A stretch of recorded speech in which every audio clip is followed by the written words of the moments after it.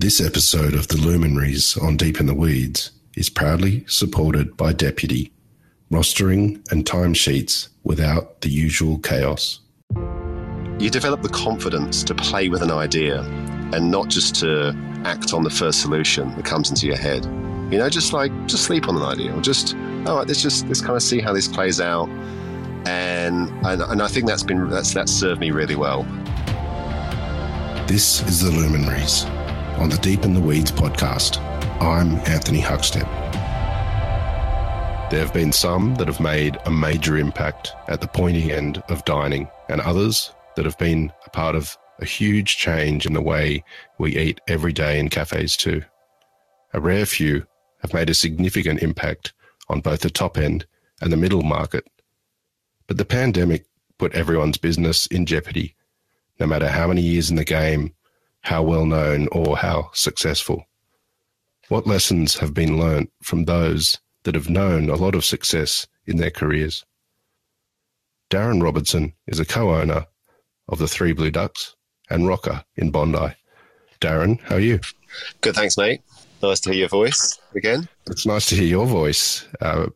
Lots of things going on in your world. It's been a very turbulent world for a year and a half, but you've made a really big decision to let go of the original Three Blue Ducks. Correct. Yeah. So that's just sort of unfolding now, actually. So it's been a conversation between us and the guys for quite some time, and I think obviously COVID probably solidified the decision, but also we have outgrown that space. And so it's quite surreal now seeing it in print, and it's like there's this sort of finality about it, and it's just sort of, it kind of hits you because it's obviously a very, very important place for us. That was the OG, and that started the whole thing.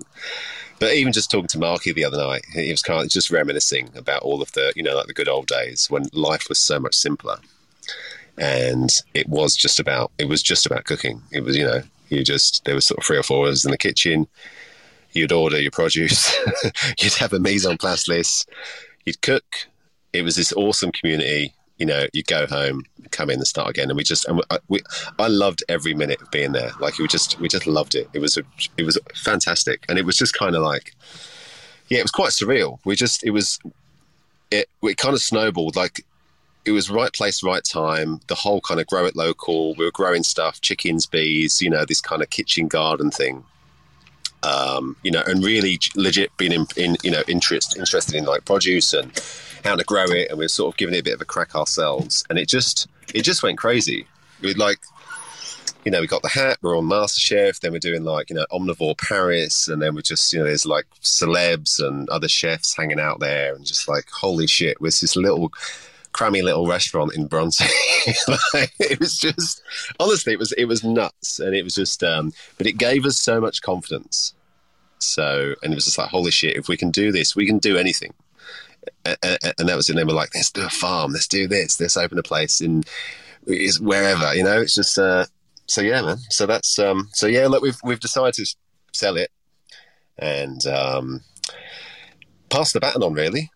It was just like pass the baton on to hopefully some young guns like we once were, that are just passionate and want to do some cool stuff in the space, because it's a beautiful little community in Bronte. And it's just not even really, it's not about making a coin or whatever. It's just like continuing the legacy, I suppose. And ideally, it'd be great if some staff were to take it on, or friends of friends or whatever. But we'll see what happens to it. But yeah, man, 11 years. How are you feeling about it? I feel a bit. I feel like I want to give it a bit of a send off, to be honest. I mean, we sort of did a post the other night. We chose not to go to press. We just thought it was just a funny one. But like, let's just first of all let our staff know. Just try and do it properly, and then and then we posted something on our own socials and sort of did it that way on our sort of website. And to create this kind of sale, there was talk about like an auction, but we've got like a link to our website, so you put your expressions of interest on there, and we're going down that road, and and that was it. But I don't know. It would be nice because we had this sort of like outpour of like old customers and staff members, and so I feel like we should probably do a bit of a send off, maybe at Rosebery. I think that would be like a bit of a, I don't know, just like a bit of a closing party or something. But yeah, it's definitely it's final. The decision's made. And I think it's probably the right decision, if I'm honest. You know, we've definitely got a lot of other stuff happening. And we've got this amazing, you know, we're just about to open or expand in Rosebery. And so we've got this amazing sort of talent pool of staff that are in Bronte. That are I think they're kind of, you know, sort of waiting to expand and sort of grow with us and evolve. And it you know, it is quite constricting logistically in Bronte. Like it's pretty small, and we've tried it. You know, we've renovated and we've done every sort of change and cosmetic change and spent heaps on the sort of garden and whatever. But I mean, there's only so much you can do in that space. Whereas Rosebery is this, like, you know, we've taken on more space now, and so it's a bit more of a blank canvas. So we're going to take like our Bronte staff over and hopefully create sort of like the Avengers and just this like absolute weapons like front and back of house. So it'll be like that's pretty exciting as well. So it's not like we're shutting up shop and there's no more ducks. Like it's just, you know, it's an end of that chapter, and then sort of, you know, one door closes and hopefully several more will open. But yeah, you know, it's always a bit sad to shut anything, I suppose, you know. Well, the Bronte ducks had incredible impact, not just on consumers and people who love good food, but it had a major impact on the development and what you guys have done since. Do you have any fond memories of the experiences in the early days at Bronte? Mate, so it started really like, so obviously Marky, Sam and Chris opened the doors. They had a little breakfast joint, and from the word go, like they got best breakfast in Sydney. You know, it was really hit the ground running. And then I was doing pop-ups after Tets, and I was doing this thing called the table sessions. It was like dinners in interesting spaces.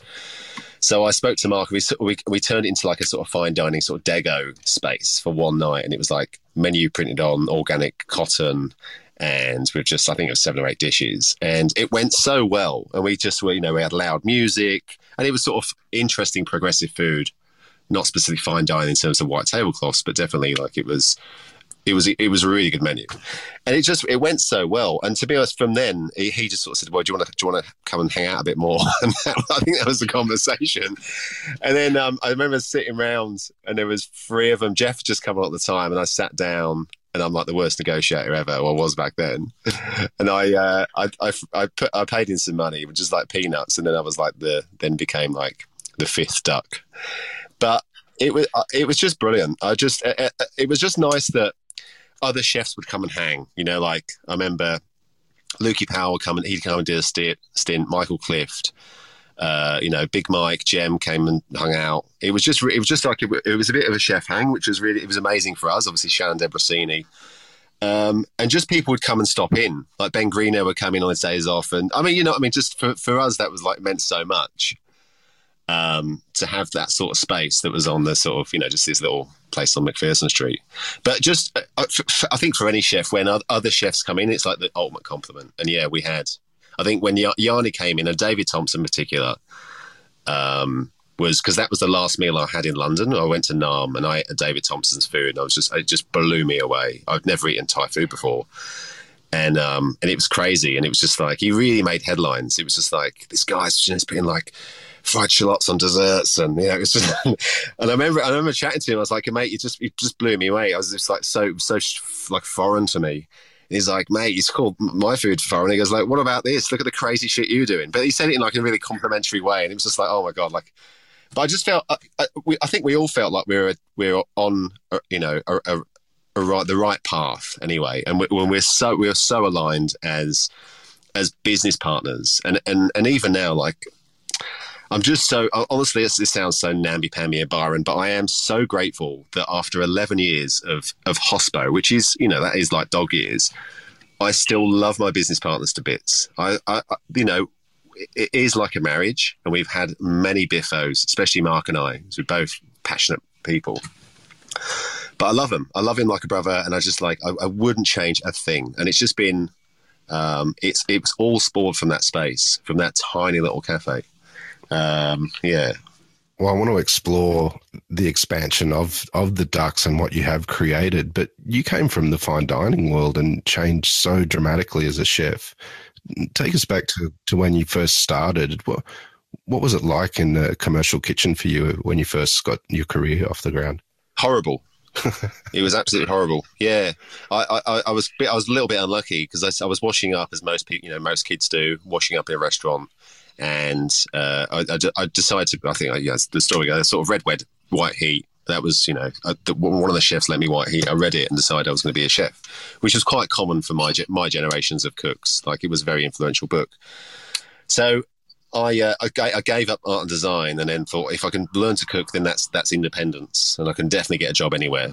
But the head chef at the time was, wasn't the most savoury of characters, and it was pretty old school. It was many years ago when it was probably accepted for, a bit of bully in the kitchen, but it was horrible. I remember often going home and I'd just cry. I would just, you're just a kid, and you just come out of school and you don't really know any better, and yeah, that was pretty grim. But then I qualified and I was out of there, like pretty much the day after.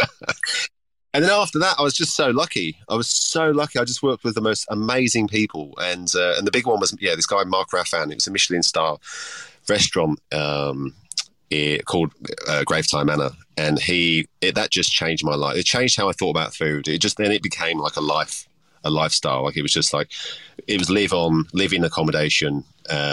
Marcus Waring has just left to go up to work with Gordon, and I took over from Marcus. I moved into his caravan, and a big hole in the floor. In the middle of the caravan, there's a big hole, and you see like the grass going through it.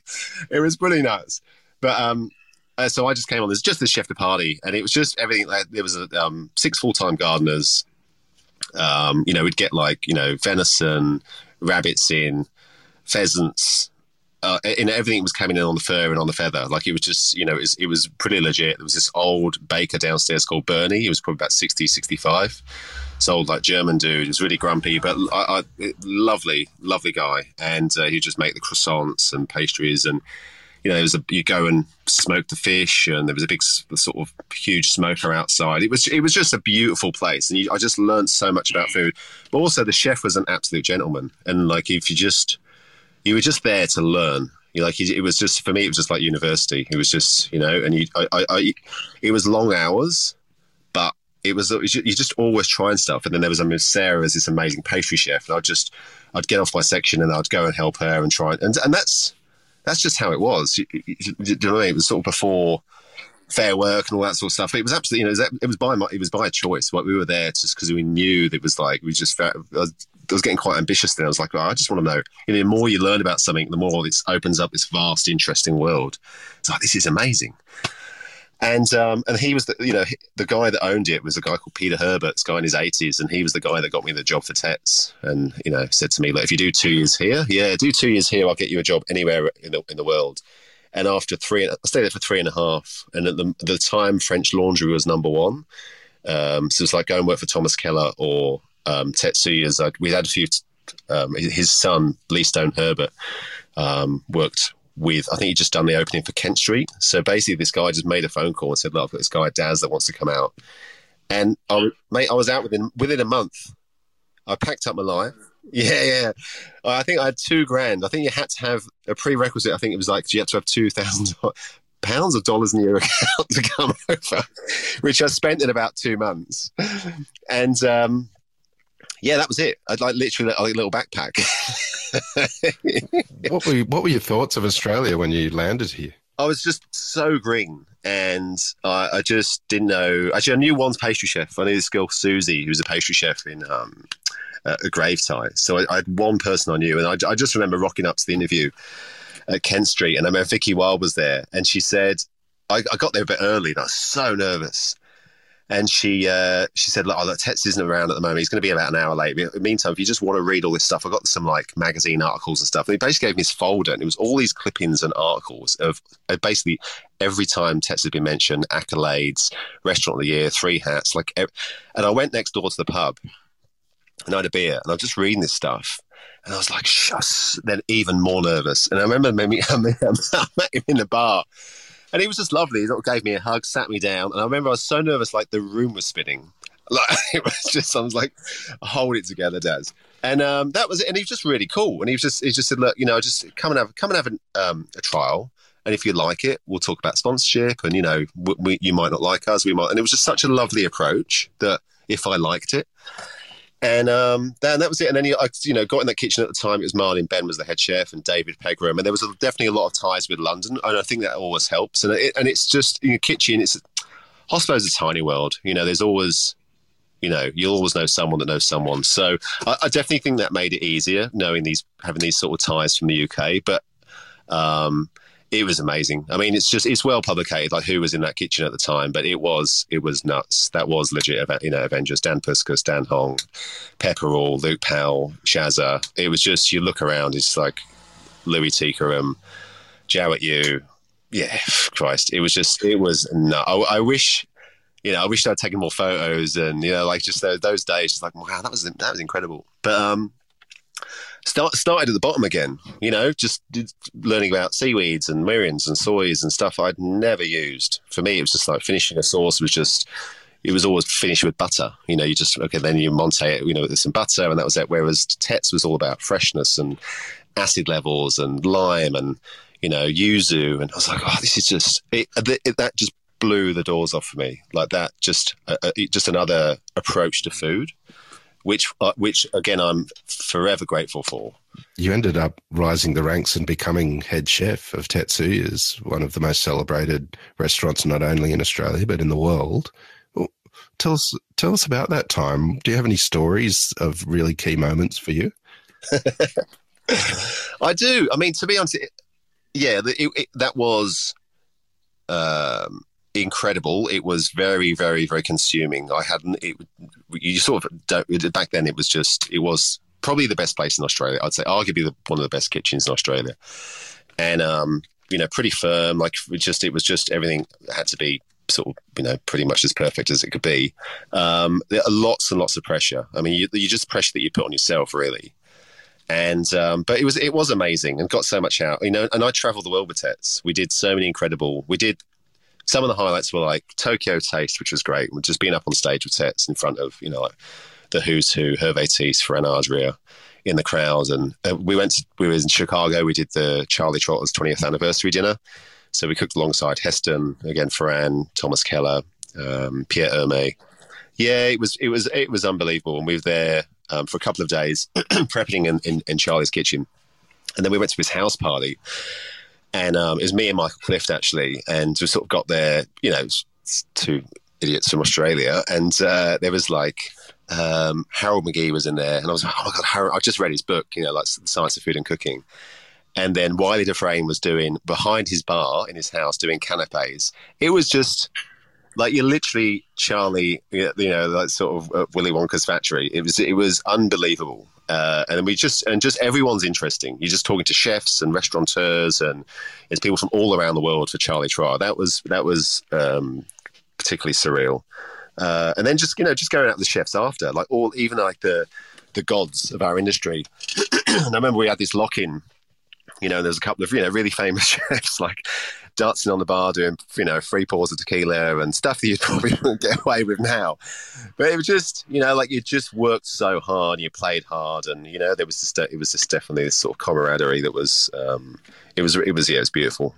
But I've so many fond memories of the Tetz days, and friendships that formed back then. I still chat to those guys now. Like I spoke to Luke Powell 2 days ago. I speak to Shaz sort of most weeks. I need to reach out to Hongi, actually. I haven't booked him for a while, but yeah, and it's just sort of always keep tabs on. I'm always fascinated and sort of and care and worry about like the chefs that you've worked with over the years. You want everyone to do well. It's almost like I never felt like there was any competition between us. It's like when the tide rises, we all benefit. Do you know what I mean? Like whether it's sharing ideas or having a bit of success, and I really felt that with. It's not like, I just feel very like in the Sydney, certainly the Sydney food scene, but definitely Australia, like very, very safe and like just like people have got your back, and I think it's really important because it's a bloody tough industry. This episode of The Luminaries on Deep in the Weeds is proudly supported by Deputy, helping managers and staff do their best work. Hospitality is all about the connection. A business starts with passion, but gets bogged down with all the complexities that come with life, society, and rules. If you can simplify this mundane, then people can be happy and they can thrive. And when you have happy staff members and happy managers, your customers will sense it. They'll be happy. And you create that connection. That connection is hospitality is about. For more information, go to deputy.com. When you left Tetsuyas, you started your journey to take your cooking in a very different direction. What triggered that? I didn't know what I was going to do. I really didn't. And I was I knew I wanted to leave Tets just because I wanted to challenge myself again. And not that it wasn't a challenge, but I thought 8 years, that's enough. And one day wanted to do my own thing. I thought the longer I leave it now, you're almost going to be typecast. You'll always be that guy from Tetsuyas, and everything you do will be a derivative of a Tetsuya dish because they're so famous. So it will always be, that's like a version of the ocean trout, or do you know what I mean? So I just, I decided to I traveled a bit. I went to Europe and sort of spent most of my savings. And I went to New York. I went with Morgan and Mitchell. Went to Omnivore New York and just went to a lot of dinners and collaborations. And it was the term pop-up it was quite new at the time. I think there was, I forgot his name now, but I think there was a guy in Bronte doing it. I forgot. There was I think his name was Hugh, an older chap. If you're listening, I'm sorry, mate. But and there was a older lady doing it in Hong Kong. Like there weren't that many people in a flat, and I just read about this term, this like pop up, and just having no rules and not the pressure of being reviewed, and just doing food any way you want. So I started doing that.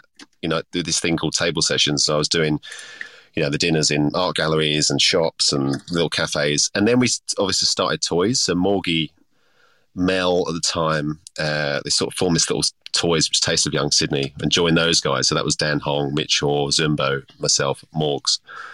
And, we're doing these little pop-up dinners. And it was just, cooking became really fun again. It was more, and it was using like music as an influence and, knockoffs and the conversations and jokes and pop culture, to inspire your cooking as well as just produce. And so I just started doing that. And then literally it was just, I was running a stall at farmers markets. I was definitely learning a bit more about produce. I was becoming more interested with the farmers and people behind the food. So I actually had a stall at Piermont, and I had a stall at Bondi every Saturday.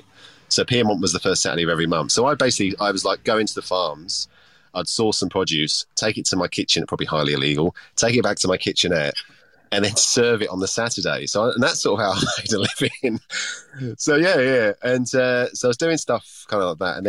And then just bumped into I'd always checking in on Mark because they were doing this little cafe, the Ducks. So I'd always go in and just have a look. And then we thought, okay, at the time, cafe was sort of frowned upon. So you were either a restaurant chef or you were a cafe or hotel, whatever. And I just love the idea of just doing something completely different and just going to work in a cafe. It's definitely with a restaurant, we're doing some cool food at night, but having the food served during the day as interesting and as legit with regards to where it's from, technique, So it's like you shouldn't have to wait till dinner to have something really, interesting, progressive, and tasty, and that was sort of our mission, And I think it was the style of Mark's food and mine was so completely different back then. Like his was, in the greatest of respects, it was a bit rough. It was like big, bold, like very, very tasty, and mine was probably a bit more elegant and maybe I think probably complicated to be honest, but definitely there's maybe more to a bit more sort of fine dining-esque. And I think when we combined the two, we just came up with this.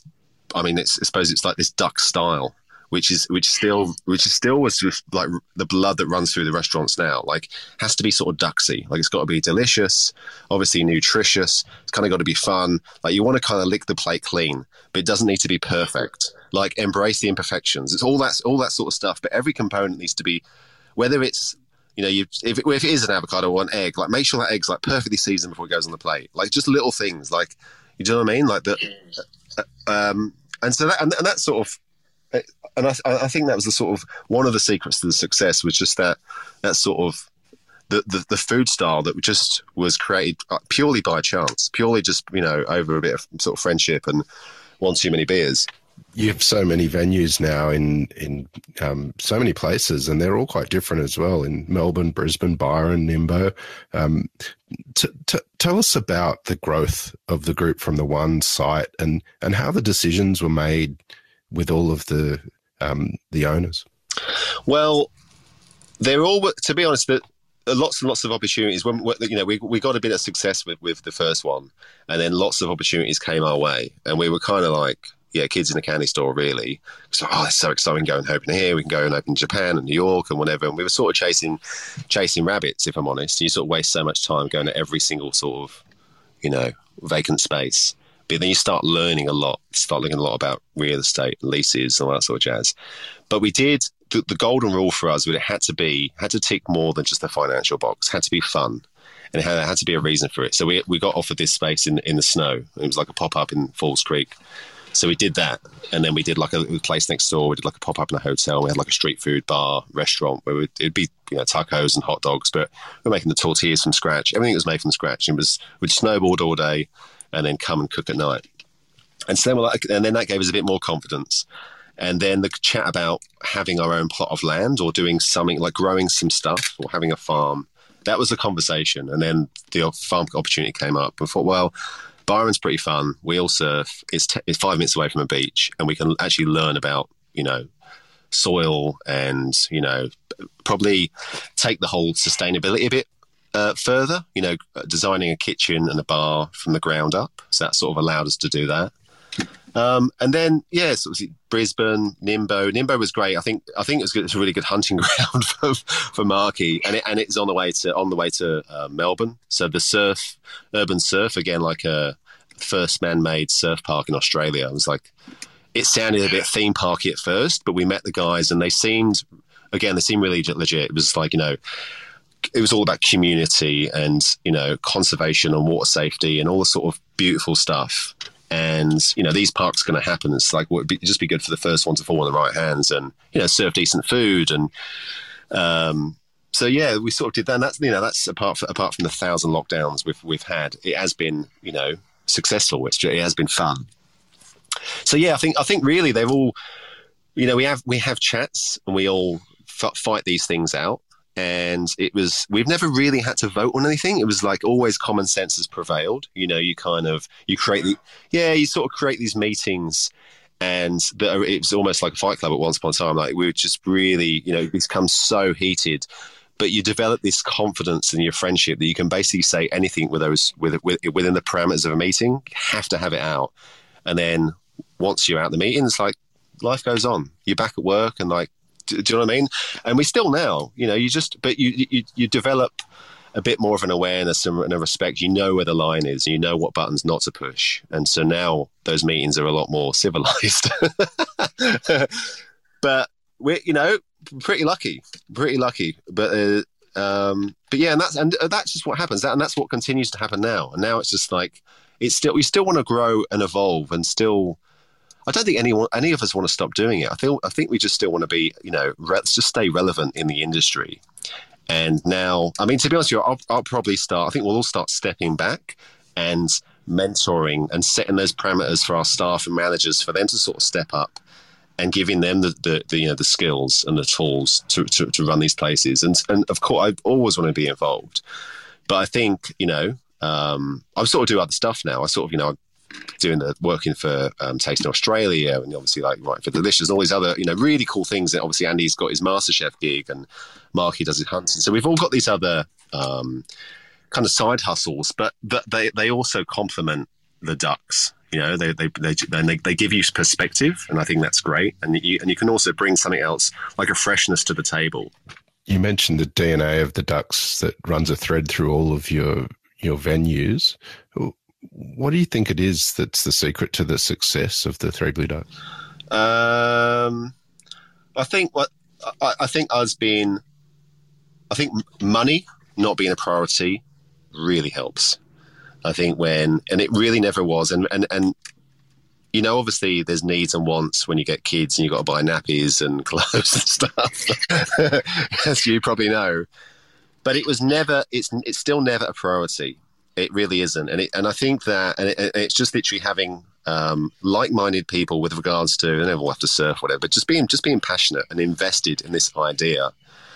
And then that in turn attracts similar people. So it's, that make you better. And they're younger, faster, more passionate, smarter.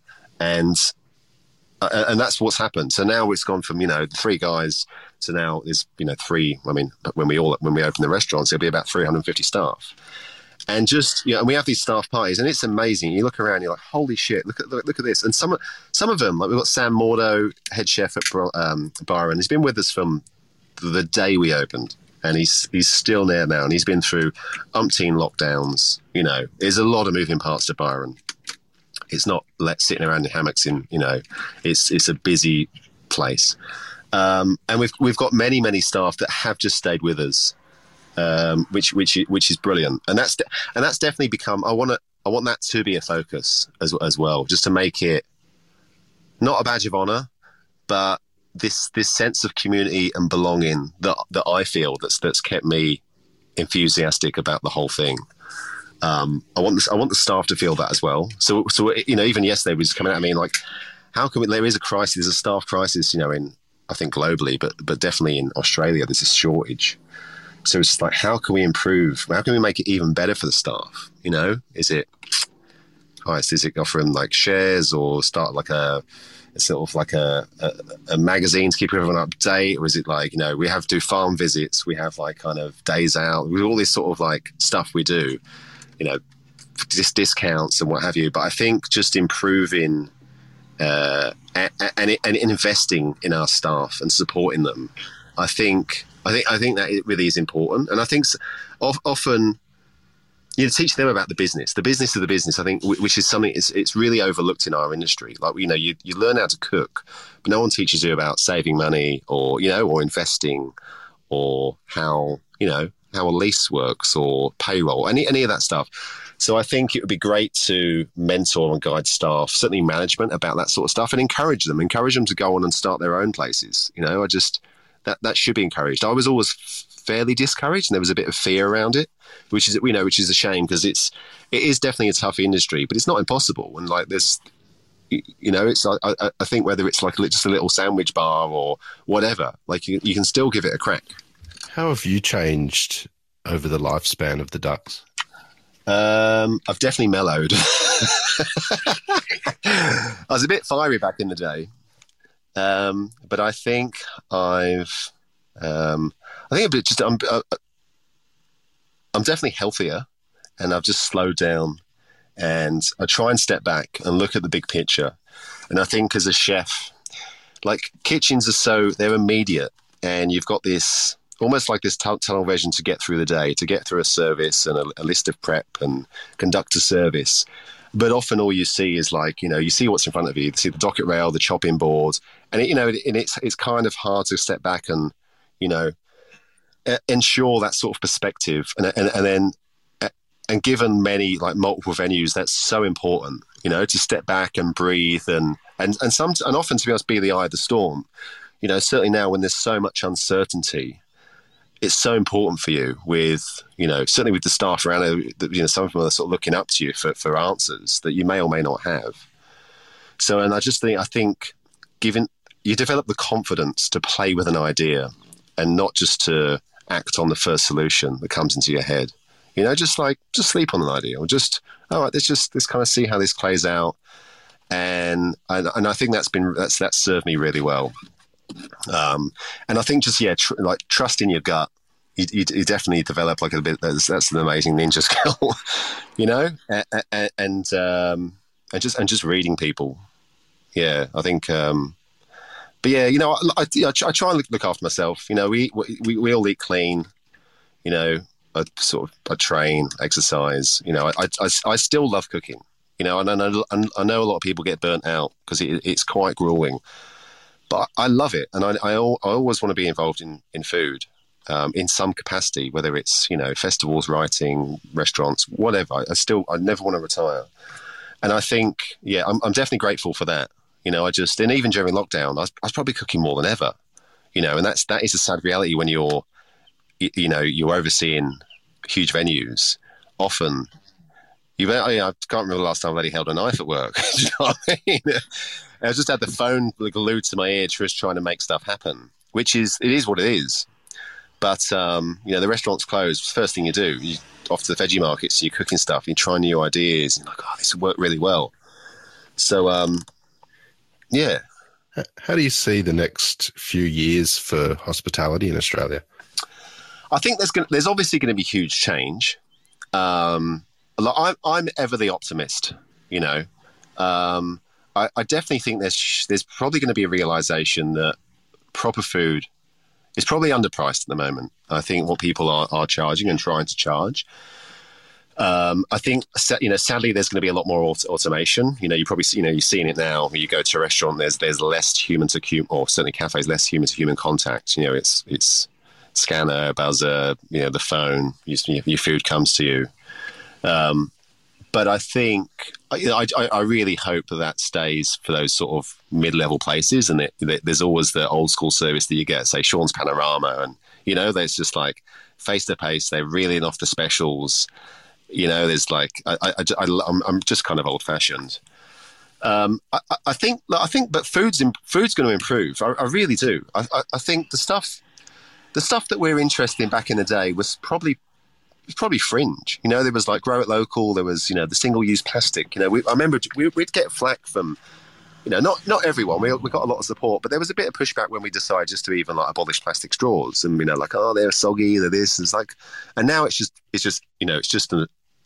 everyone does it, and keep cups. It's just there's all these little things, and then composting and recycling and bits and pieces. I definitely think that's. With climate change, all that sort of stuff, that's definitely an interest that we have. And I think also because of that, how food's grown, how it's sourced, where it's from, there's still a growing interest I've seen from the customer, which is great. Which will allow us to charge what we charge, and perhaps more. And we won't have to like.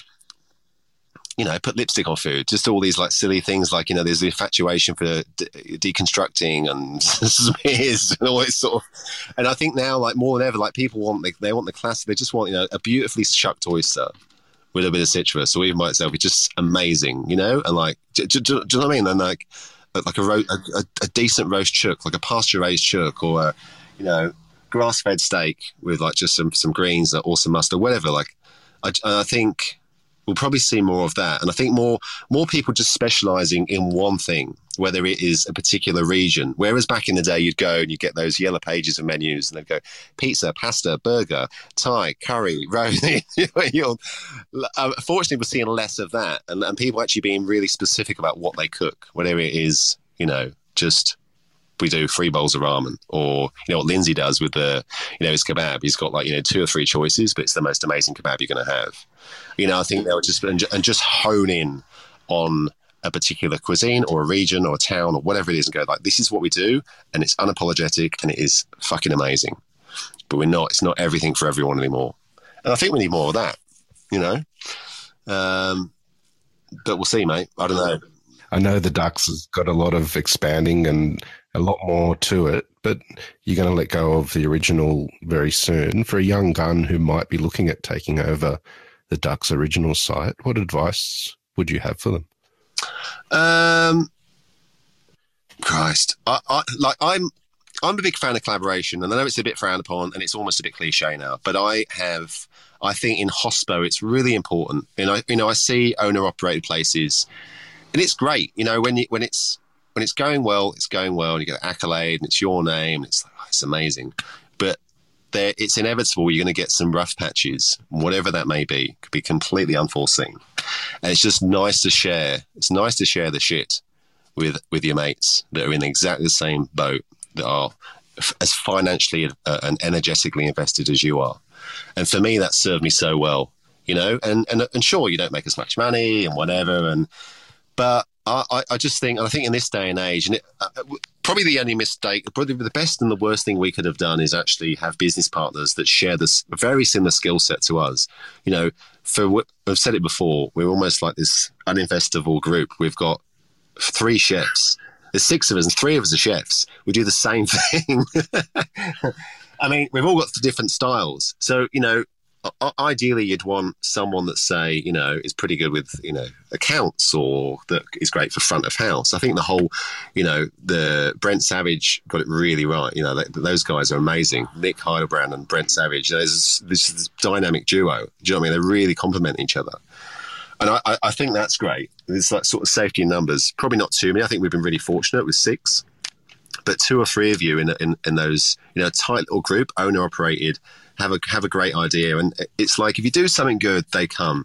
They sort of always have, you know. You just look at, I don't know, when you look at, say, Luke Powell in Chippendale all the time, it's just like this really nothing area. You know, he opens LP Meats, and, you know, I just bought his blood sausage up in Byron now. You know, years later, do you know what I mean? That's the stuff. It's just the stuff you crave. You know, it's like it's just good food.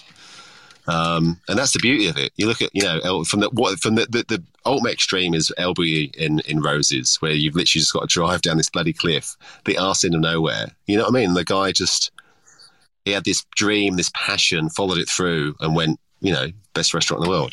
I'm not saying open an El Bulli in McPherson Street, but Fran, if you are listening, mate, you need the location. I'd say. Well, Daz, you're always entertaining and amazing to talk to, and I know there's so much more to the 3 Blue Ducks story. Good luck with everything, and good luck enjoying letting go of Bronte. Please keep in touch, and we'll talk again soon. Really appreciate it, mate. See you, brother. This is the Deep in the Weeds podcast. I'm Anthony Huckstep. Stay tuned as we take a deep dive into the lives of the incredible people who ply their trade in the food and hospitality sector. Special thanks to executive producer Rob Locke for making this all happen. Follow us on Instagram at Deep in the Weeds Podcast, or email us at podcast@deepintheweeds.com.au. Stay safe and be well.